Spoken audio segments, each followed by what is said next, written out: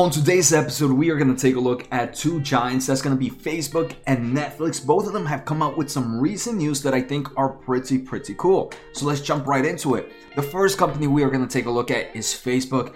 And they're making some big moves. Two articles. The first article is Facebook pay buttons are coming to online stores in August. And this is a big move because as of right now, Facebook has kind of this Facebook Pay, and this is if you're going shopping somewhere and you want to kind of purchase something, you have different options, right? There's different credit cards, there's different payment applications that you can use. Well, Facebook is now going to be one of them. At the moment, this Facebook Pay button has only been in their product line, so it's only on Facebook Messenger, on Instagram, on WhatsApp, and that's pretty much it. But now it is expanding into other platforms. US-based customers will be able to make purchases from Shopify-powered businesses using the payment method. And I do think that's pretty cool. But I think this second report is a bit better for Facebook. So Facebook and Instagram will invest over $1 billion in content creators. So if you are a content creator, Facebook will kind of pay you if you meet like certain criteria or certain goal stones.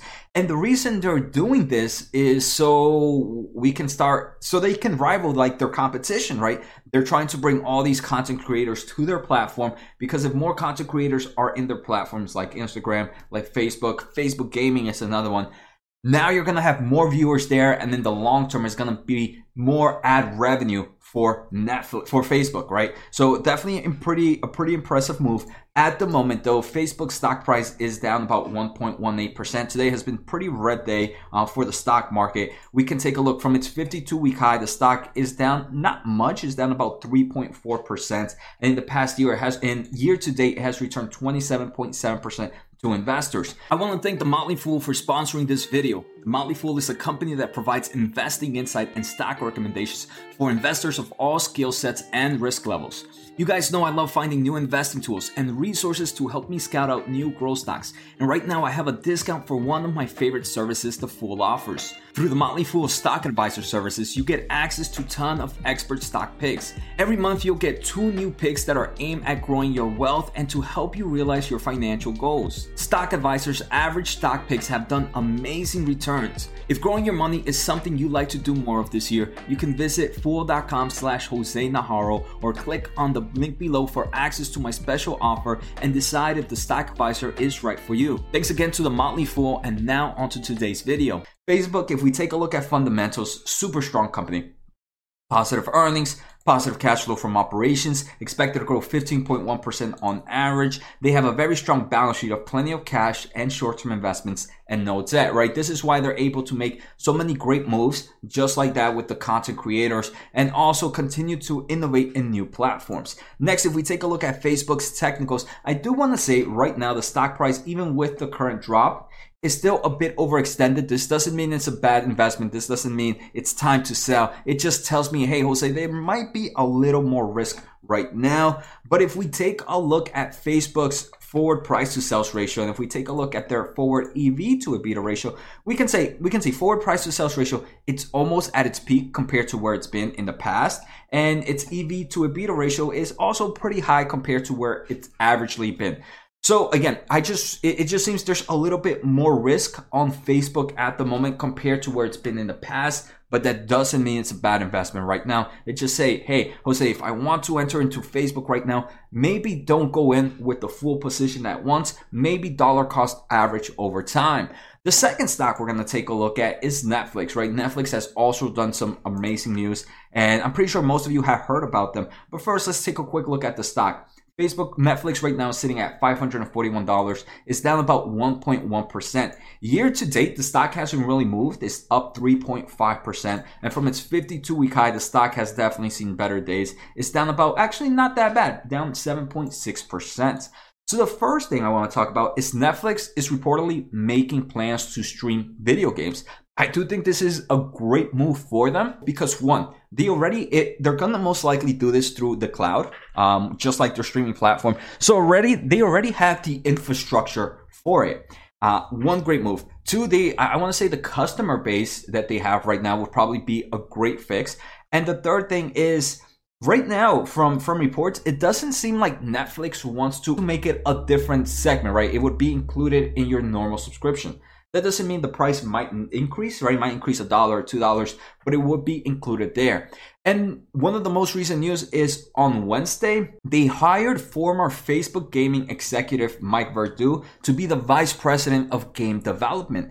And this guy right here, he's also been in Electronic Arts, which is another gaming company. It's been on Zynga as well. So he comes with a lot of experience in the gaming world. It isn't clear at the moment, right? There's still so much unknowns. Is Netflix going to create their games, or are they going to do something like how they do with some of their video content? Are they going to kind of outsource or third license some of these games? I do believe it's probably going to be a mixture of both. Another thing is this platform going to be in just mobile platforms? Is it also going to be available in all type of hardware from your TVs, your tablet, your computer, and so on? Or is it going to be limited to just certain hardware?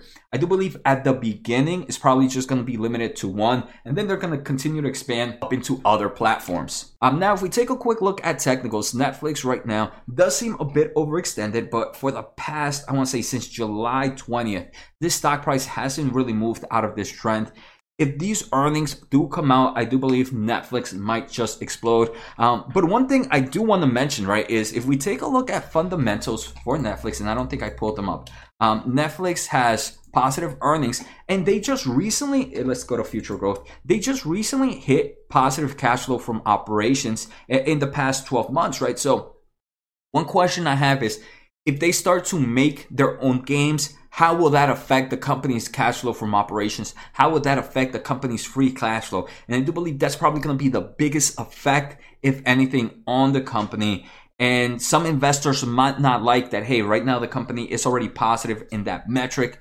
I don't want to go back to negative cash flow from operation, where it was pretty much all of 2020, 2019, and most years before then.